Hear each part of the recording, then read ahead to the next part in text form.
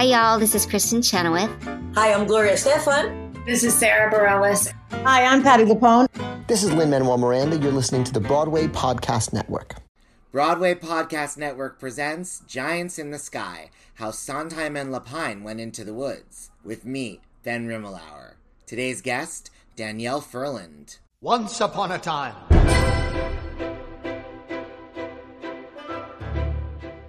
You were on Broadway in Sunday in the Park with George. Right. And now you are not on the video of Sunday in the Park with George. Is that because you had left the show already? Well, yes. I mean, I left the show, and the thing about, they wanted it to be as close to the painting as possible. And there were some jokes every now and then. I'm like, don't grow, because, you know, the girl in the painting is probably 3.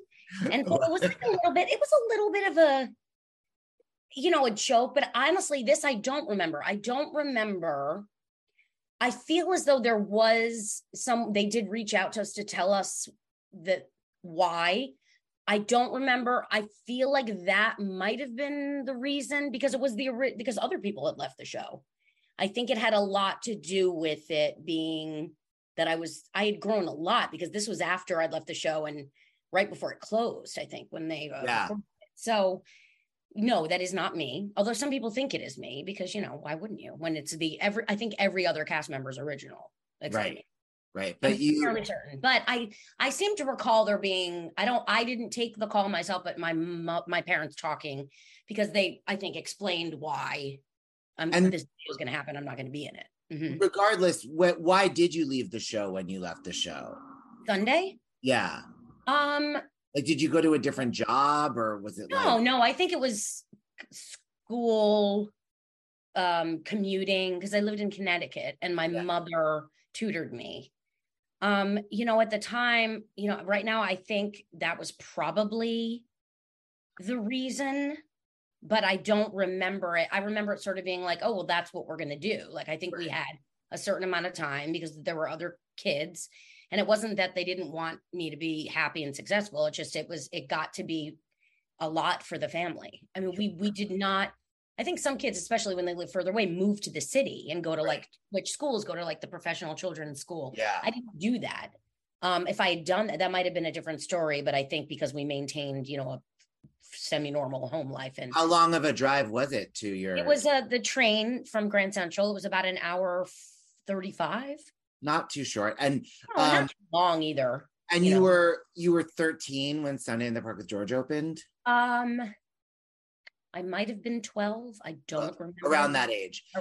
Just before that, I mean, in my experience of Stephen Sondheim, between Into the Woods, Sunday in the Park with George, and the City Opera, A Little Night Music that you were Frederica in, which was for public television. To me, you are such like a, you know, Sondheim canon artist, but as a 12-year-old, did Sondheim mean anything? Were you like a company head, or was nothing. I wasn't. I mean, we listened to some stuff. My parents were we had a very varied music taste growing up, but my parents loved to see shows, and their favorite show was Evita. They played constantly. And when I was cast in Sunday and my mother found out who was in it, I remember looking back, she was younger than I am now. And she was like, oh my God, you know, it was very exciting for her. Yeah. But yeah, they listened to shows. They saw a bunch of stuff. I hadn't really seen much. I saw Annie. And had you ever done Annie?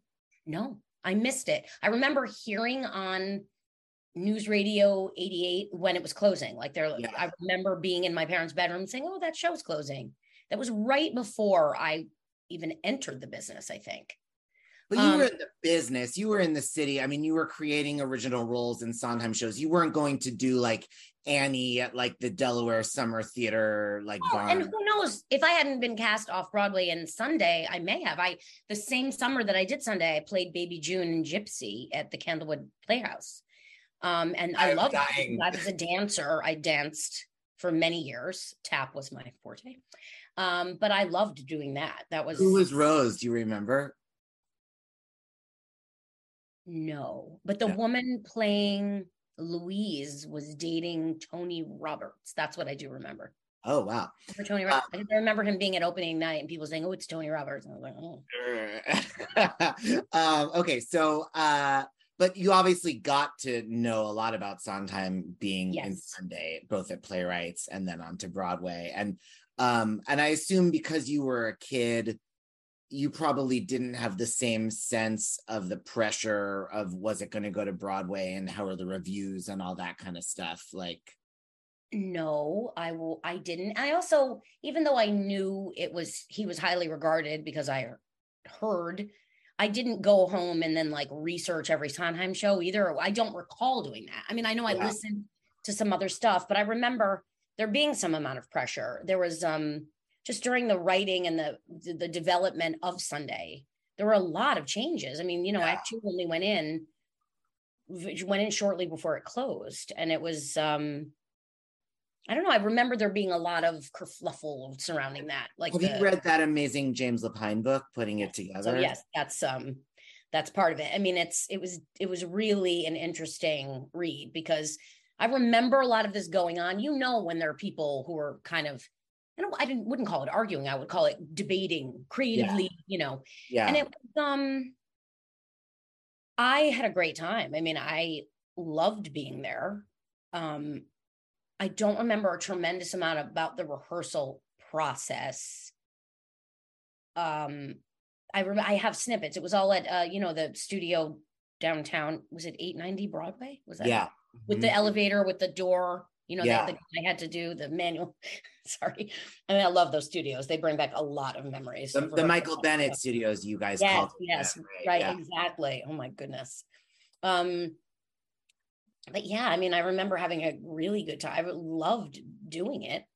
And did you have a sense, I'm sure you that it had won the Pulitzer and was the darling of the New York Times? And after, I remember everyone, the big thing you heard was that it was a weird musical. It wasn't like other musicals. It's Sondheim. Yeah. He's a genius. Yeah. And that Act 2 was different than Act 1. And Act 2 underwent so many changes, so many different. I mean, look, all I knew growing up was that process. I didn't do a show. I did Gypsy, but I thought that was normal, completely. And I think it is to some degree, you do develop things, but there were significant changes in both shows, obviously. Sure. And what did you ask? No, this is great. I mean, this is what I want from you. So, okay. But so you get one phone call saying, we're going to bring back the original cast, but not Danielle because the girl in the painting's really little and she's older now. So. I mean, I remember being disappointed, but I do recall, and I can't speak absolutely about that someone reached out to us to explain why. Sure. And it may very well have been James. James called my house to talk to my mother about the job in general. Like he was so good with the younger people. He was really cool, so. That tracks with how he seems like he would be. So, but then there's another phone call about this new show. Tell me about your first awareness that there even is a thing called What I remember, and it may be, again, if memory serves, there was a 2 or 3 day reading of a new musical, and it was just like an opening number. And Chip Zien played a prince. Yes. Because maybe he told you this. Yeah, he was there. He was a prince. This is at Playwrights Horizons? I think so. There was a longer workshop at Playwrights a bit later. It was like a 2-week. Mary Darcy played Cinderella and Betty Buckley was the witch. Yes. I did that one as well. Oh, Danielle. Okay. This is amazing because you're really making my dreams come true right now. What? You're making my dreams come true. Oh, really? Oh my gosh. Everybody else has literally said to me there were some readings or workshops, depends what you want to call it. And I'll say things like, I'll say things like, exciting things. Yeah. I'll say and Betty Buckley was the witch. And they'll go, I don't remember who was the witch then. And it's so for you to tell me. But is it because they feel, I don't know, maybe they do remember and they just don't want to go there. I'm not saying people are dishonest. Too. No, they'll talk about Betty being the witch in the other workshop later in 1987 or, after San Diego. But because the way I'm understanding it is that there was a Playwrights Horizons reading, which you've just clarified for me. Right, the very early reading? Yeah, and then there was a workshop for a couple of weeks with the people you described. Then there was the San Diego production, which I want to get into why you didn't do that but that's a absolutely. But I know that they wanted you, and then they got you back. There was another workshop after San Diego, and then there was Broadway. Correct. And that's so what I remember. I mean, I would love every granular detail of anything you can tell me, who was in them, who did what, how they went, what the songs were, I want everything. Starting from that first, you said possibly 2 or 3 day reading. Yes. So I did the first 2 or 3 day reading. All I remember was the music. It's some version of the melody that we know. Of the opening number. And I don't remember it being Chip until Chip said it many years later. Yes. I had no idea. And I played Cinderella. No, I'm kidding. I played Little. Wouldn't that be funny for me? Yes. And then there was the 2-week workshop. I remember Mary Darcy being Cinderella. I remember Robert Sean Leonard was Jack. Yes. And he was a very different, and we were quite friendly. I worked with him on The Good Wife in the past. Oh, right. Yeah. And he was like, oh my God, all that stuff. And oh my God, it was like Christine Baranski, who was in the Off-Broadway Sunday, was Yvonne, right. Did you know that? Yes. And then I worked with her on The Good Wife, and we reconnected. It has these things bring people back. I know it's a different show, but anyway, okay. Robert Sean Leonard was in it. This is the 2-week workshop, and it was definitely Betty Buckley. Yes. Now, being young, I don't think I was privy to, definitely wasn't privy to exactly what happened. Well, let's save that, because I think that might have been later, right? It was later. So that happened. And then back, do you remember anyone from the reading other than Chip being a prince? No, I don't remember anything. Was Robert Sean Leonard in the reading? He might have been, because I remember I seem to recall when I did the 2-week workshop, which I think it was 2 weeks, I remembered him. Yes. Could Betty Buckley have been in the reading? I don't remember. It's quite possible, but I don't remember. Are you familiar? There's these demo tracks with Maureen Moore and John Cameron Mitchell. No. And George Lee Andrews. Oh, really? Oh, interesting. But you would remember if George Lee Andrews had been in the reading. Probably, but maybe I remembered it then, and then. Yeah. And then years later, I don't think so. I really don't think so, because I did a little night music when I was 19, and you would think that was a couple of years later. Yeah. And Maureen Moore, same, maybe, but George had a bigger presence. Maureen and I got on very well, but I was in more stuff with him. Yeah. I remember that. I don't remember anyone else. I wish. They might have just recorded demos, because they sing several parts. She sings the witch and the baker's wife and whatever. But then because there's this website Overture with just OVRTUR that has a lot of information on weird stuff. And the cast they list for the playwrights workshop is Robert Sean Leonard, Mary Darcy as Cinderella, Bob Gunton as the narrator and the steward from Evita, Bob Gunton, who was Perone, Joy Franz, Nancy Opal and Jana Schneider as the stepsisters. I remember Nancy Opal. I feel I remember Nancy Opal, but again, having worked with her, that sounds right. Howard McGillen and Patrick Quinn as the princes. Yeah, I think it was probably Howard McGillen. Again, I know him from a bunch of working on a bunch of different readings and things. Yeah. So stuff like that blends together. If it were a show, I would remember. Yeah. Because it was he was another one I've known for a long time, and you can't quite remember where it started, Yeah. Well, and so do you remember a lot of time passing between that reading and that workshop? I don't think it was right away, but I don't think it was very long. Maybe because I think I might have been 14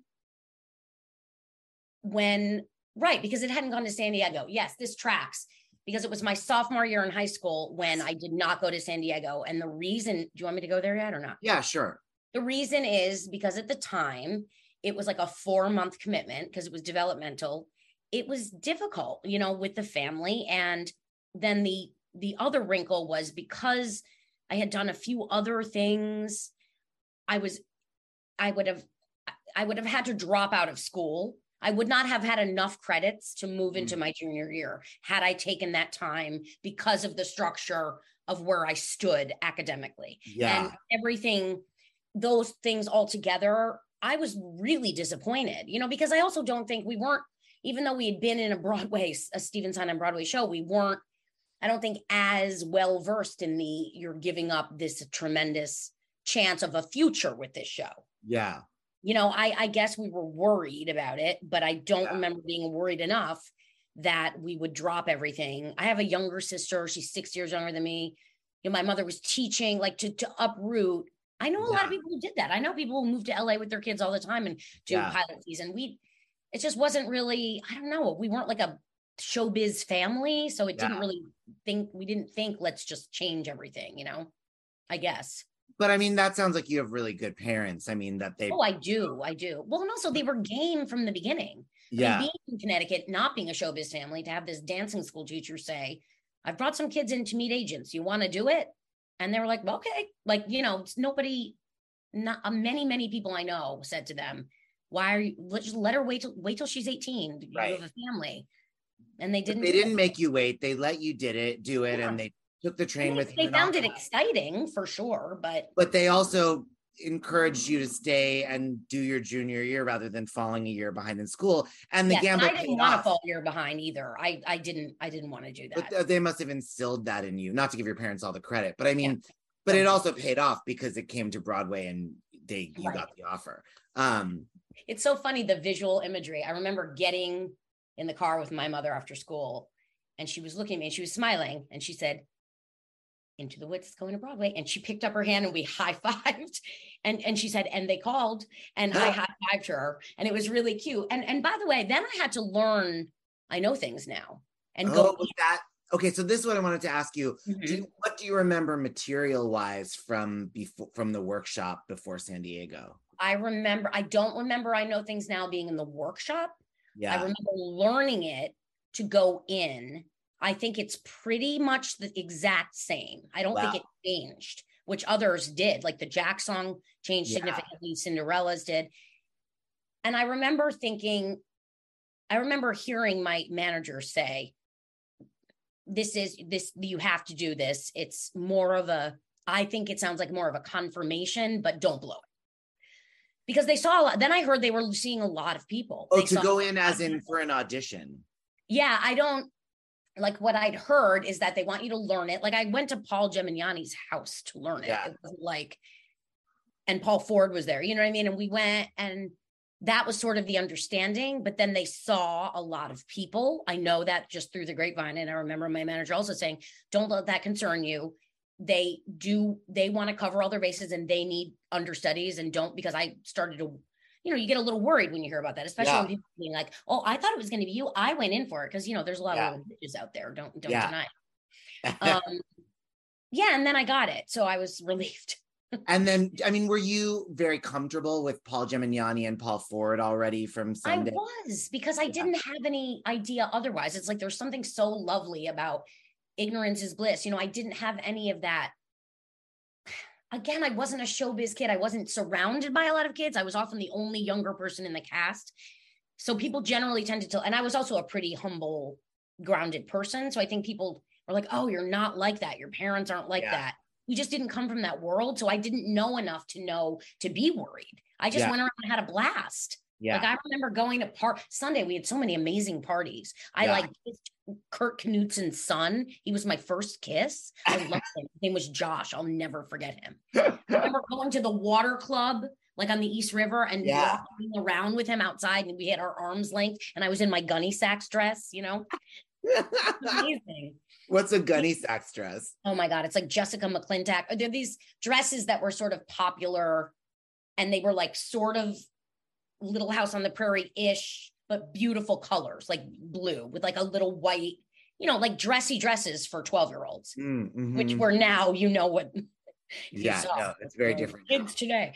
But yeah, I didn't know, like as I got older and you realize that the reviews and everything you start to really be more aware of all that. It's like, oh yeah, there's just a lot more to it than. Sure.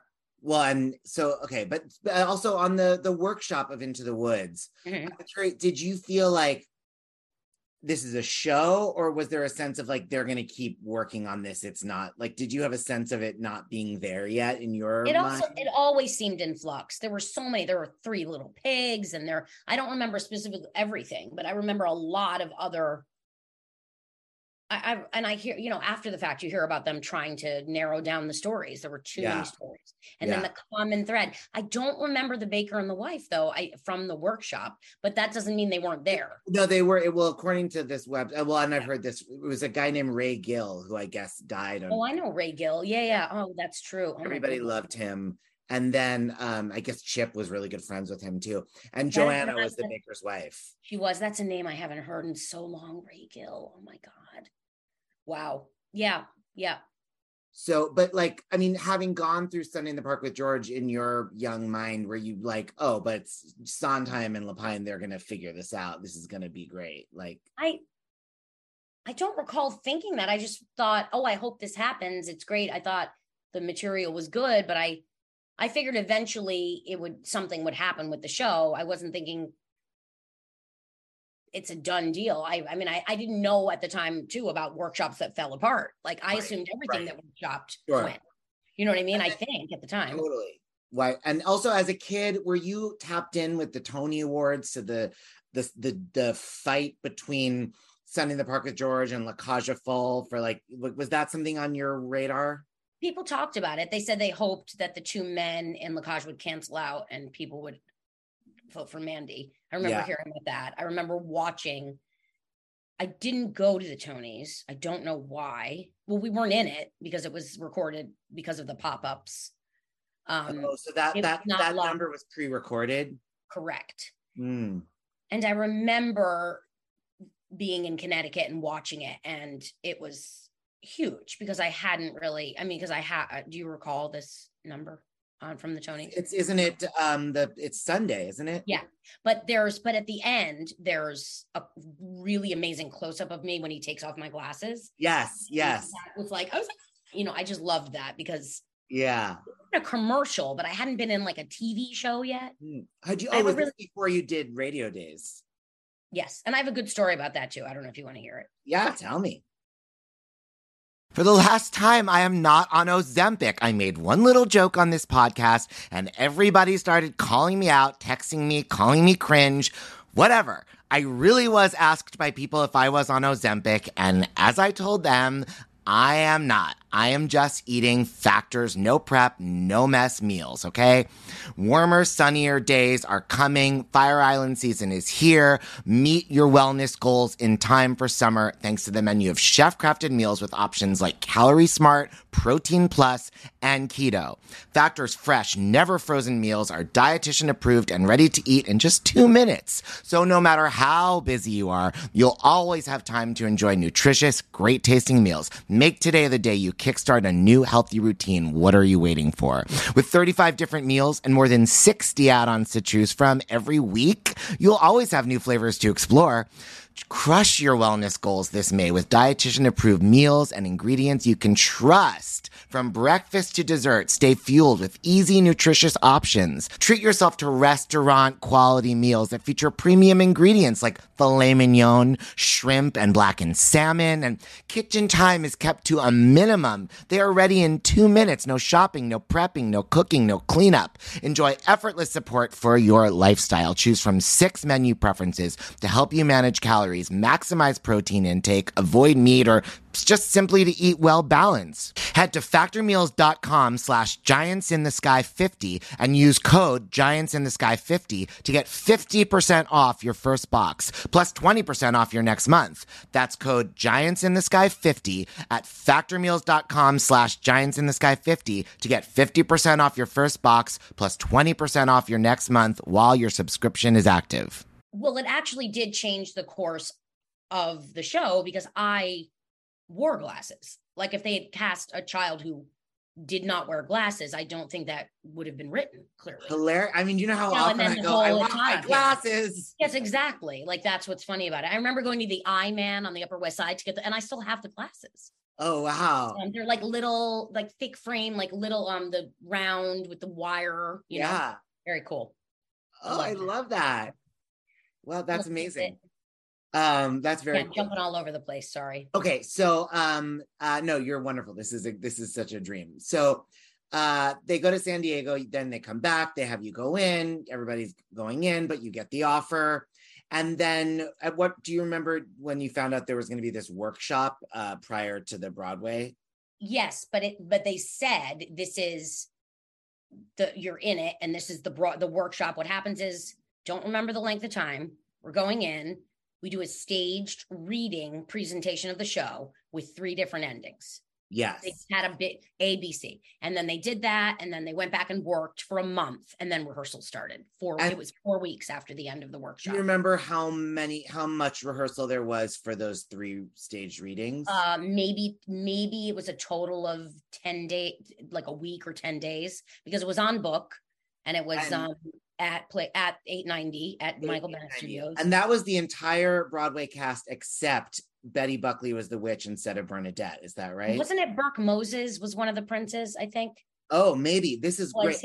There's like zero information about this. I don't know exactly why. I think it was Bob Westenberg and Burke Moses, and I think he got something happened. I don't know. I just remember that because I remember knowing Burke Moses after that and being like, oh, you were supposed to be in it. I feel I may be incorrect. You should. No, this is amazing. This is the first time I've even heard his name brought up. So I'm thrilled to have that.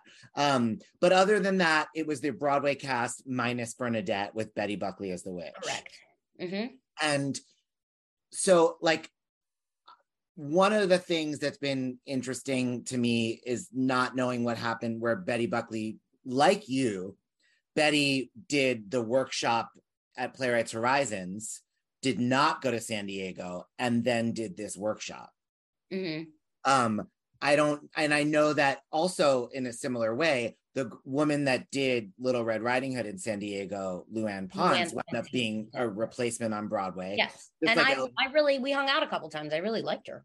Well, and she and Ellen Foley did the witch at in the Old Globe, and then was later a replacement witch on Broadway. But Betty, I don't know the reason that she didn't go to San Diego, but I assume that it's different than the reason she didn't go to Broadway. So maybe it was a scheduling or whatever. But what do you remember about that workshop process? I remember being exhausted, feeling like, wow, because I had not played a role like that in a high profile show. I remember at the end of the reading series being like, wow, but it was like the kind of feeling where you worked really hard and you were like really happy about it, you know? And differently than the workshop the year before. It just felt, because it was a complete show. The workshop the year before, I don't feel like was a full show. Yeah. I don't think it was like complete. Yeah. I don't think there was a lot of act 2. I don't know if there was an act 2. I have no idea. It just was different. This was fully staged too. I don't think that was fully staged. I don't think. But yeah, I mean, it was pretty. Did it feel like a blueprint of what you wound up doing on Broadway? Yes, because of the big question was what's going to happen at the end. Like, what do we know about the mysterious man? That was the larger, will the baker's wife die? Because she didn't die in one of the versions. Right. Now, I think Bernadette is amazing. And I remember thinking Betty was amazing. She was very, very, I remember it being very, very dark. That's what I remember. By comparison, Bernadette had her, but I think that's what was, she had all these colors, which was also amazing. But as I remember, because there were a couple things surrounding this, I remember before we went back in for rehearsals for the full Broadway, there was some kind of partial read through or sing through. And it was at someone's apartment. And I don't remember who. And I walked in, my mother was with me, and Bernadette was there. And I was like, and someone said to me, she's the witch now. And I was like, oh, like I had no idea. I also remember, because we almost got in an accident on the way home. We were fine. But there's just a couple things that stand out about that. I don't know whose apartment it was. It was really nice and really big. I don't think it was Stevens. But I remember that moment of someone saying, I was like, why is Bernadette here? Like I had no idea. Yeah. And that was definitely between the two. Paul Ford said something like that too. But other people had forgotten that happened. But that Paul Ford backs you up on that. And so far, I think you definitely win the award for the best memory in the cast. So I'm well, very, I mean, I was young. Well, so you obviously you knew Bernadette already from Sundays, but I'm fascinated by this workshop that went sort of almost straight into rehearsals. After were all three endings, was it like a Mystery of Edwin Drood thing where you did one ending, or did you do the whole show 3 times? The whole show 3 times. On 3 different days, as you recall? I think so, yeah. I think it was 3 different days. We didn't say, okay, go back 10 pages and do the end, Right. No, I don't think so. I believe it was 3 different shows. And do you remember like feeling by the third one that's starting to be a little bit like you're having, I imagine the first one, it's still all the nerves of like a staged reading presentation, but by the third one, you're kind of like in the hang of it, at least up until the ending. I don't think you were off book yet, but it must have been getting in your bones a little bit. Definitely. I mean, it felt good. Like I said, it felt very cathartic. I don't know why I remember that so well, feeling like completely exhausted. Well, even if it's 3 separate days, it would still, I think that would, do you remember it being obvious from how it went each day, which was the best choice of the 3 possible endings? I don't, because I don't even think, I could be wrong, but what they ended up with was exactly one of them. I think they might have tweaked whatever it ended up being. Interesting. It was always about, I remember the big thing being like, do we know is the narrator the baby? Like that was the big. And in one, they don't address it at all. Like it's just like not even hinting. Yeah. Is it hinted? I don't think of it. Yeah, I remember. Doesn't he say, "I always cried when you held me"? Doesn't he say that in the Broadway? Oh, maybe so. And I just don't remember. You think I would remember having done the show again? I don't remember. That's fascinating. I think. Oh my gosh! Can you imagine? People are probably going to be like, "What is wrong?" Like, I don't really remember. I feel that happened because I loved that. Like, just getting that one line. So maybe I'm imagining, and that's what I wanted. But I wonder if I can Google this. I feel like it was obvious that it was. I don't think I knew that the narrator was the baby until that revival in Central Park, where it was like really like they made that the whole point of it. The first thing that came up is from an interview with Eric Lieberman, who was he the baker opposite you as the baker's wife? Yeah. And he says, Denny, where there's a lot about you, of course, in this interview. We love Eric Lieberman. Wait, where's the thing? Cry. Danielle shared something wonderful, which was cut from the original. The narrator says to the baker, "I always cried when you held me," indicating maybe that wasn't it. Yeah. Maybe he didn't do it. Yeah. But that is a great line. God, that's so funny that I feel like, why do I remember that happening forever? Like what? Because definitely one of the versions had that. And then so it wasn't even cut. It was like part of that process. So he didn't say it. Yeah. Because I think they did want to leave it as a question mark. And I think a lot of people assumed it, but look, I love to make up my own mind. I don't want anybody smacking me over the head with anything. I love subtlety and to leave it I think that's great. That's fantastic. You want to. So, fascinating. And do you remember being told, was there a lot of talking between the presentations and then the start of rehearsals about which way things were going? For example, when you walked into that house and you saw Bernadette, had somebody already told you that Betty was out, or was that the first you realized? No. I walked into the house and someone said, "What is Bernadette?" I thought, "Oh, what is she doing here?" And someone said, "She's the witch now." And I was like, "Oh, that was the first I'd heard of it." That was, I had no idea. I was also not in the loop. I wasn't, no one's going to call me up and tell me anything. Right. Yeah. What do I care? You know what I mean? Lauren Mitchell and Kay McClelland weren't gossiping with you. So then you start Broadway rehearsals, and it's a version of the script that you had done in those presentations with something cobbled together for an ending. Right. And as you said, that I Know Things Now was pretty much born in its final form. So that I feel that way. I don't remember having to relearn anything.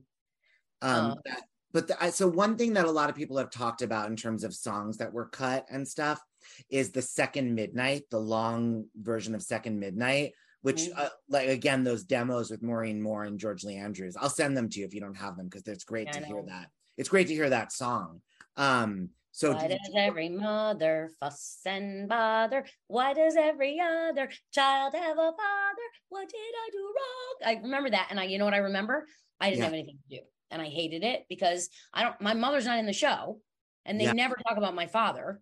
Yeah. Like for Jack, it was present and his mother's in the show. So that was the thing. Cinderella's got her mother. We've got the whole childless baker and wife. We've got, the princes, they weren't sort of a part of that. So I was in the number, sort of like singing to no one. I felt very like no one liked it. Had so many different versions. Nobody loved it, but it was like the thing they kept trying to make work, because I feel they thought it had a place in terms of talking about the relationships, which is valid. But I remember being very happy it was cut. And then Tom Aldridge had shirts made up that said Second Midnight Gone, which is hilarious, just because of the show. That's funny. Second Midnight Gone. But yeah, I was like, woo, because I didn't have anybody. I was like, why am I in this? It was like so interesting. So interesting, right? Because it sounds so good, and it has that verse that people put into Children, that Sondheim put into Children Will Listen, for Barbara Streisand to have a more like sing-songy version of the song. Right. And now other people sing it like that sometimes. And I sometimes feel like the show ends like with 3 ballads in a row, from No More to No One Is Alone to Children Will Listen. Mm-hmm. And so then when I was working on this podcast and listening to these cut songs, Second Midnight, I've been thinking like, oh, wow, like does Children Will Listen really belong in some form here more than in the end? Like, is right. Or the, another thing is like, on the cast recording, on your original cast recording, Bernadette sings that longer version of Lament that has more of Children Will Listen in it. And then that's not really in the show. I remember I used to, when I was young, watch the video and be like, why is she singing the shortened version? But do you remember those cuts?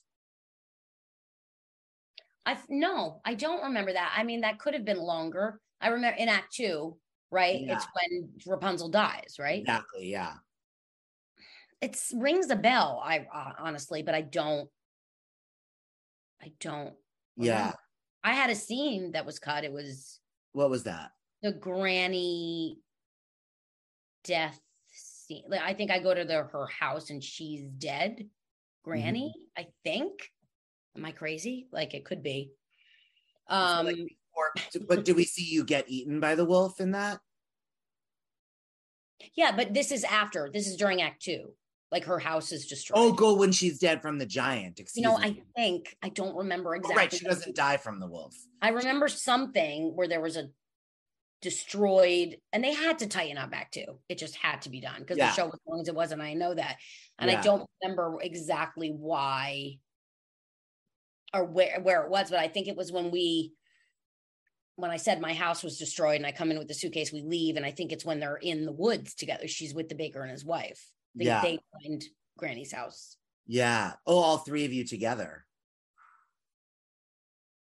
Yes. I mean, the other thing Chip told me was that when Bernadette was cast, that he was told that he was going to lose material because they had to write more for Bernadette.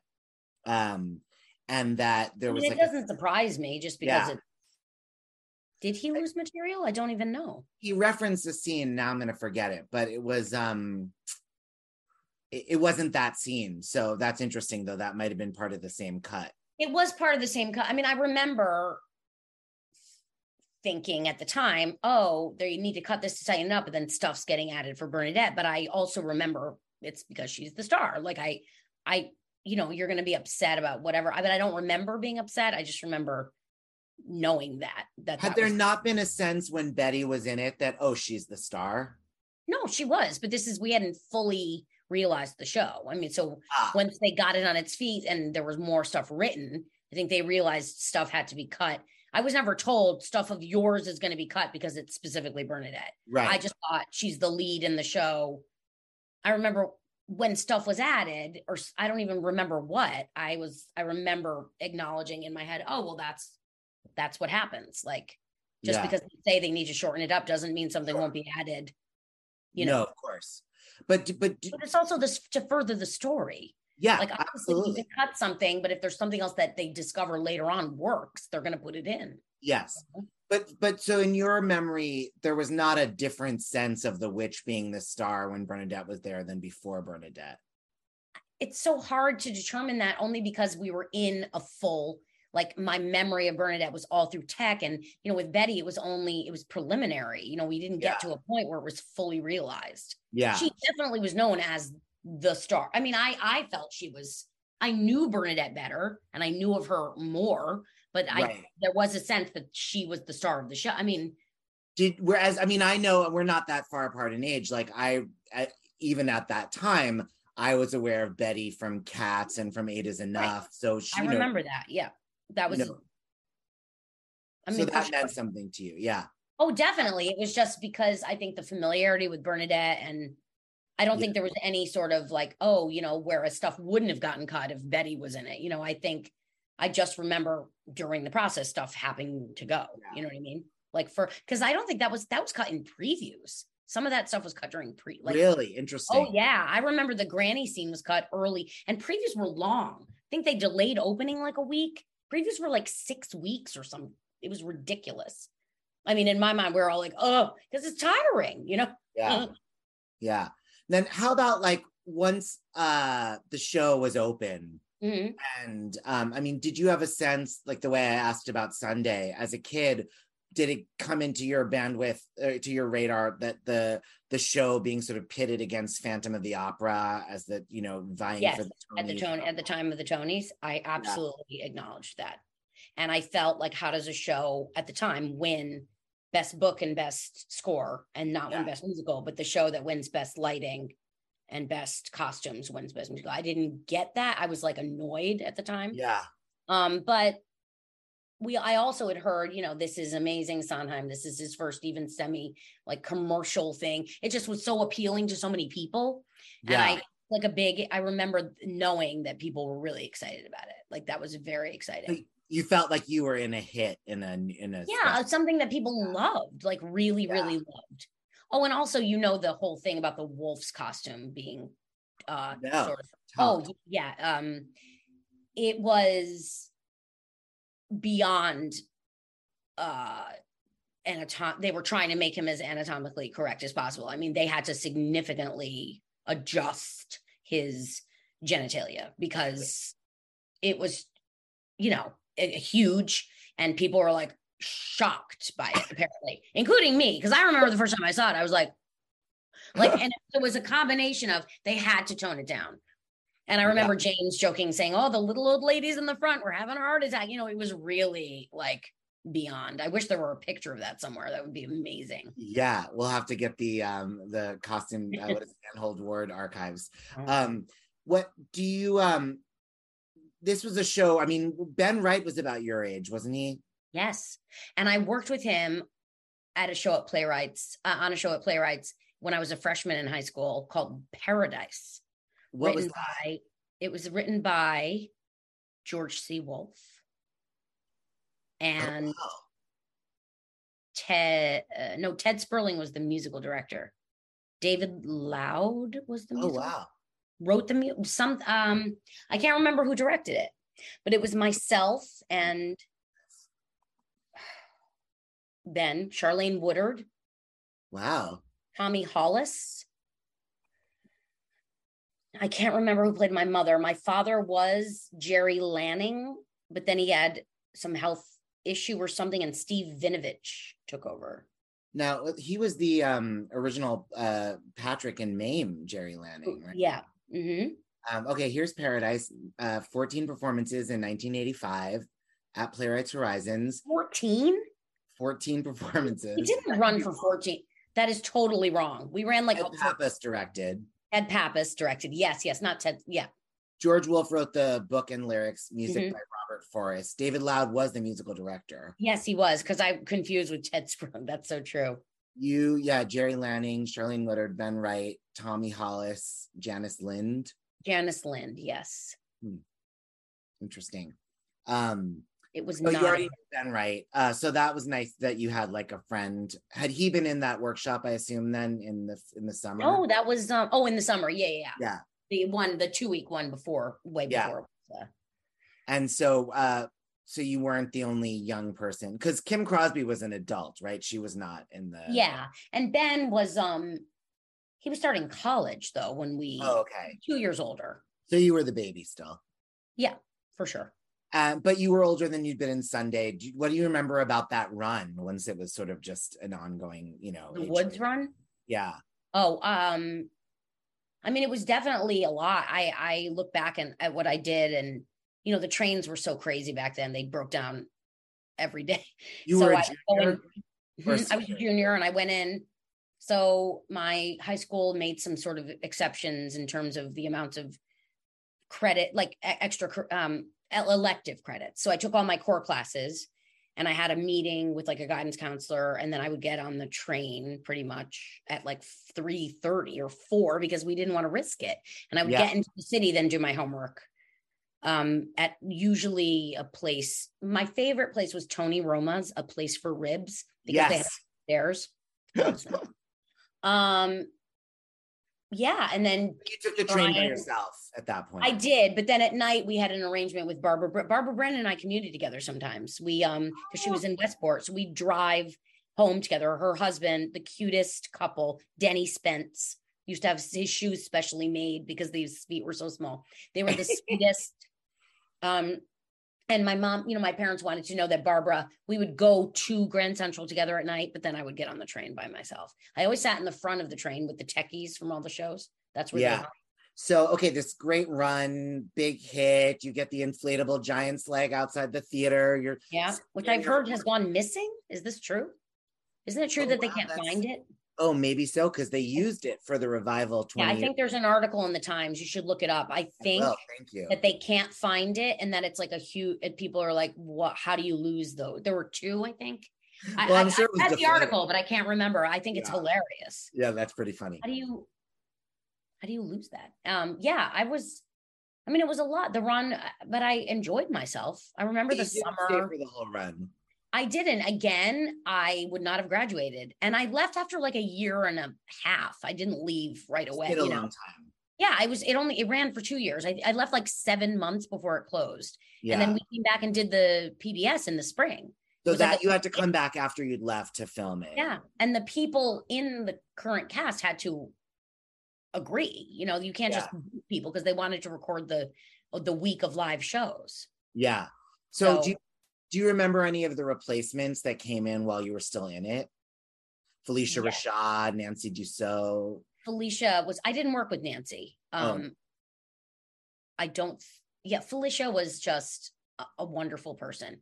Completely different character, but I loved every bit of her. She came to my closing performance. I must have worked with somebody else, because she wasn't in the show when I left. Yeah. Came back, and I said, "Why are you here?" She said, "I'm here for you." I just loved her. I thought she was and Bernadette, she's beyond. I talk about her when I do master classes about how the true theater star, who is always gives 1,000,000%, never witnessed anything less than giving everything her all, respect, professionalism, just everything about her was like the classiest day. And you reflect on it. I reflect on it as I get older, because just from being young, like what my perception of her then, and what I remember about her, and how she dealt with everyone, and just her person, like everything was just like, I can't, it was perfection. Really, really just amazing. How did she deal with everyone? What do you mean? I felt people weren't, she wasn't the kind of person who, people skip naked around the dressing room. You know what I mean? She was very, she wasn't, I don't know how to say this. She might have been very close to some other people. I was a younger person. I felt she was she hung out. I mean, we went out to lunch sometimes in like groups, but I think she was just always professional and very wonderful and sweet. But I don't know if she, because I could be lying. I have no idea. Maybe she did go out to bars with other people, just not me, because I was only 16. I just mean like she was so, by comparison, I don't know why I'm saying that. Like I've definitely worked with big names. Then, and sometimes they are very distant, but then I've also worked with just people who do a lot of theater who are really like balls to the wall, who are buddies with everybody. So I guess that's what I'm sort of comparing it to. She was which of those things? She was very friendly, but I felt very professional and she was there to do her job and do it and always give like I said, 1,000,000%. I don't know how else to describe it. She was just. And not skipping naked around the dressing room though. No, exactly. That's what I mean. I mean, we weren't in the same. I know several people have done that, not me. I have to. And being like, woo, all the time. I just, it's a different kind of, I don't know. She was like a lady, she was amazing. And Mary Gordon Murray was in it. For a while, the baker's wife. Yeah. Kay McClellan played the baker's wife for a bit. Yeah. She and Lauren Mitchell both covered. Mm-hmm. I think she ended up doing it more. I don't exactly know why. Yeah. Who else? It was the witch that came after, if you weren't there for Nancy Dussault, maybe it was Betsy Joslin. Oh, it was Betsy before, right. She did it before and I love Betsy. She was amazing. Yeah. You knew her from Sunday in the Park. Oh, but hilarious. Just as a person. She was just like, I loved her. I loved everybody. Merle was like, oh my God. Talk to me about Merle. Cause I mean, the best. Oh my God. Her dressing room was right next to mine. She was like, my little baby, I'm going to squeeze your face. She's just Swahili. Because she went and spent time, I don't know, everywhere. And she was just like this little funny, hilarious, like, I remember a party where she was like dancing. She was like, like she was like I don't know, like this little spirit. She was amazing. She always made me feel, everybody was so great. Joanna, like they were just she was so loving and so giving as a person, as a performer. Joanna. Yeah. And totally professional when she was working. But again, everybody in that show, in my perception, I don't know one person who wasn't always there to work and discuss, like just really committed to everything. I can't say that about everything I've done since then. That's for sure. But but do you think that you took that for granted at the time because you assumed everything was like that? Absolutely. I absolutely did. I mean, I wonder if you have this sense now, having done, I think maybe we talked about this last week, but especially now that you did that other production later on where you play, or two other productions where you played the baker's wife, that this is a show that feels so seminal to so many people just from having been fans of it or having done some, whether they did it in their high school or their college or community theater or a regional production or a revival.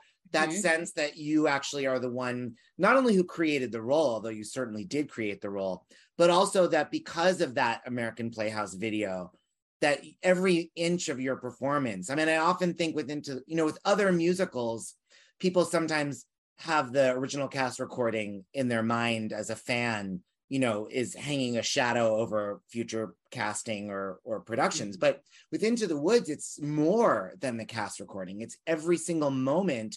So many of us grew up, memorizing all your performances, just knowing every second how, Joanna Gleason saying, I pulled it from Maiden in a Tower. It's how does anyone playing the baker's wife escape that? Like, right? I don't know, because that was tough. Let me tell you, I was like, I have to accept that I'm just not going to be as good. Like I'll be me. I'll be funny, but I won't be it's just, you can't. She was the blueprint, you can't. I don't know. I loved it. I loved singing Moments in the Woods. I have to tell you, like, I remember every second of every night just sitting there and taking my hair down. I loved that song. Is like a delicious bath. It's like gorgeous. And when you're in it, it's like, it was just unbelievable to be able to sing that. Yeah. I've heard, I'm going to talk to Joanna later today, actually. I've heard that she had a lot of input and feedback in the writing of that material. And I think you can tell it feels like a song written for an actor, that just, more than songs tend to, even Sondheim songs that the beats of that song just feel so human and clear. How are there other things that you came to appreciate differently about the show over the years? Definitely. I mean, the whole arc of, children and being able to have children, what that means, not being able to have children, the lengths people go to for their families. Also, just the whole message of be careful what you wish for, and after happily ever after, it completely changes. And it just morphs, because there's just things you don't know or understand yet just because you are younger or that you haven't lived. So it's just, and, I don't stop and think, oh, well, this has changed, listening to it again or being it again. That's when it happens, when you're suddenly like, oh, that's so fascinating. And or it hits you emotionally in some interesting stuff. Now, I know you haven't seen the current revival yet, but have you seen other productions? Many productions, like high school, college, just a lot. I didn't see the park. I don't know why. Obviously, I saw the revival. Yeah. I saw the movie. Yeah. There's a cool video because, the park was based on a version they did in the Regent's Park in London. I don't know why. Yeah. That one exists on video also. And that's just a very interesting, because they did that steampunk, it was just a different take. Did you see the one they did at the Laura Pell's where it was like Fiasco? Yes, I did. That was very cool. That was amazing. I loved it. Yeah. And your kids are both teenagers, is that right? I have a 12-year-old and a 16-year-old. And I'm sure they've seen the video of you as Little Red. I mean, do they do theater? They, they both have done a little. They're not as into it as I am. My younger one has a really great voice. I mean, he is singing. He doesn't really like to sing alone.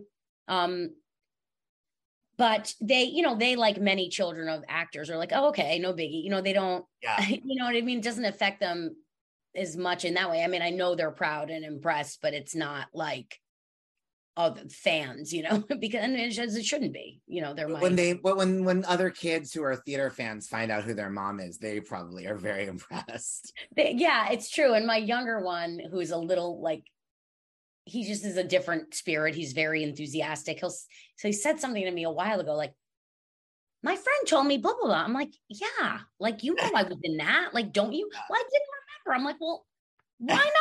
I was like, yeah. And then that happened in your lifetime. It happened a year ago. It was so funny. I don't remember what it was. I was like, yeah, because it looked like he was telling me, but I was shocked that he didn't remember. Yeah. It was just really funny. He's like, I don't remember that. I was like, okay, it's fine. Yeah. They're hilarious. Hilarious. They're great boys. Well, you're hilarious. It's so, I really can't tell you how grateful I am to talk to you. It's been fantastic. I'm so, is there, I mean, I probably will have to email you and ask you other questions, because I'm sure. Absolutely. And you won't put in anything embarrassing. I don't know. I wish I had other funny stories. If you want to know anything else, I can't really. But yes, please feel free to. Oh, yeah. I mean, you've been incredible. You've been so candid and informative. I mean, and I really appreciate it. And yeah, but of course, if there is anything else you want to share, I'd love to hear it. No, just one thing I remember, just in reference to the commute, was anytime, because the set would break a lot, not a lot, but enough. Yeah. Dick Cavett was the narrator. He'd go out and do stand up, when the set. Right. Yeah. And I remember thinking, I'm not going to make the train, because it was bad. I mean, the train was 11:20 out of Grand Central, and the show was 2:50. I mean, that's cutting it close with clothing. I mean, we would run 45th. I usually walked, because it was quicker than going down into the shuttle. It was just faster. But yeah, that, and I don't know. One thing that I've learned in these conversations that wasn't clear to me before, there have been all these amazing Sondheim sort of tribute concerts over the years. I mean, especially in recent years, because, he's such a god to all of us. But yes. Even back in the day, and this Into the Woods video has that energy about it. And I didn't understand until recently that it was almost 2 years after you'd opened. And you really were these stars coming back to your hit show that you'd left So I think that informs it in a way that fuels that kind of rock star energy that I think it's I think people feel that watching the video without necessarily knowing why, because one would assume it was just kind of during the run. Yeah, no, you're absolutely right, because we opened in November, I think, and Yeah. this was like May or June. Yeah, of 89. Yeah. Yeah, so it was a year and a half exactly. Yeah. Do you remember changes made for that filming? Anything that affected you? I don't remember. I do remember we recorded the shows and then they do pickups of like things like the tower and during the day. So we were working a lot. I don't remember specifically. I just remember it was a lot and I loved it, but I was really happy. Yeah. I mean, I think the other thing compared to the Sunday in the Park video is that James Lapine directed it for the screen.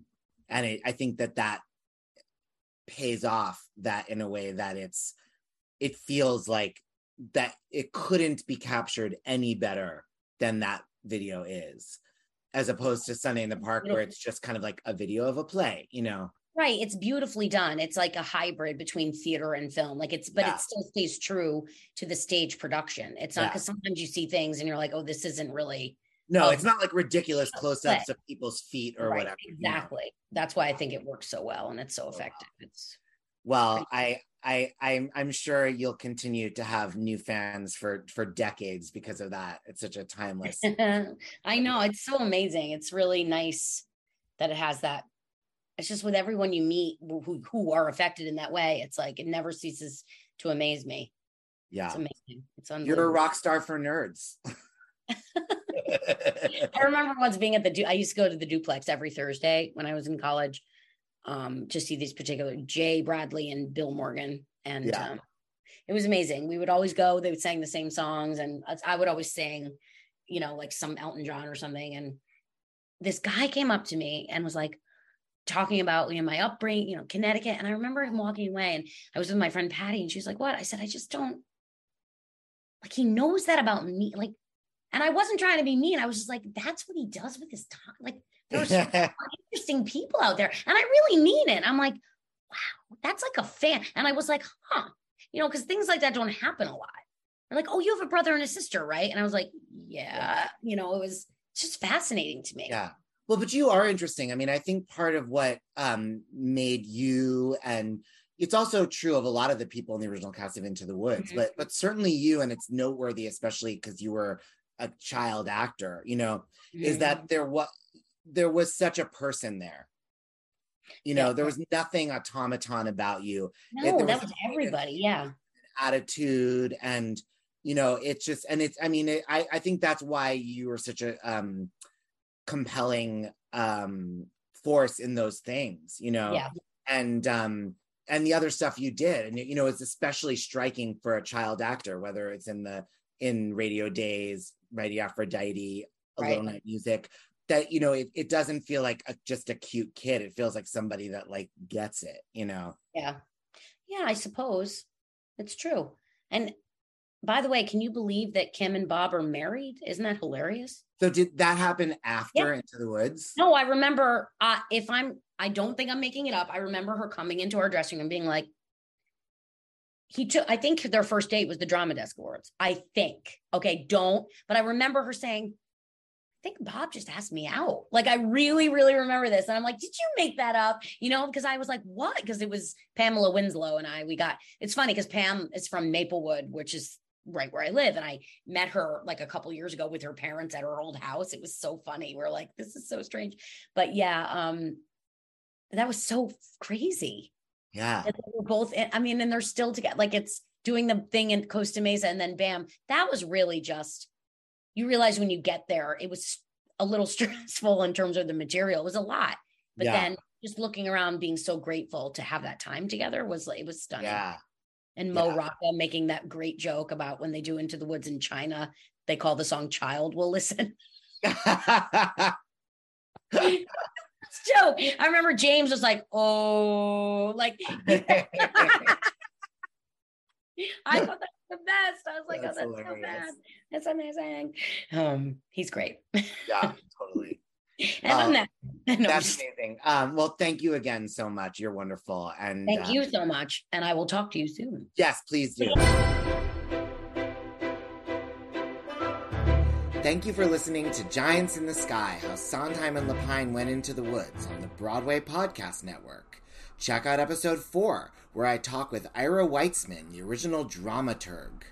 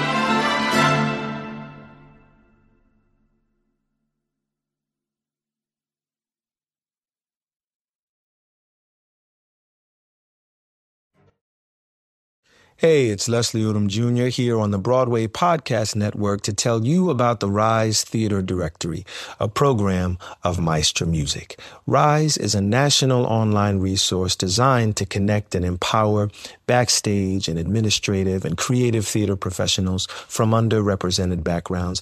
If you work or aspire to work in the theater community, this can help you find your next project. And if you hire theater professionals, search the Rise Theater Directory to find your next team. Create your profile now and get more information by visiting risetheater.org. That's theater with an RERISETHEATRE.org, because only together we rise.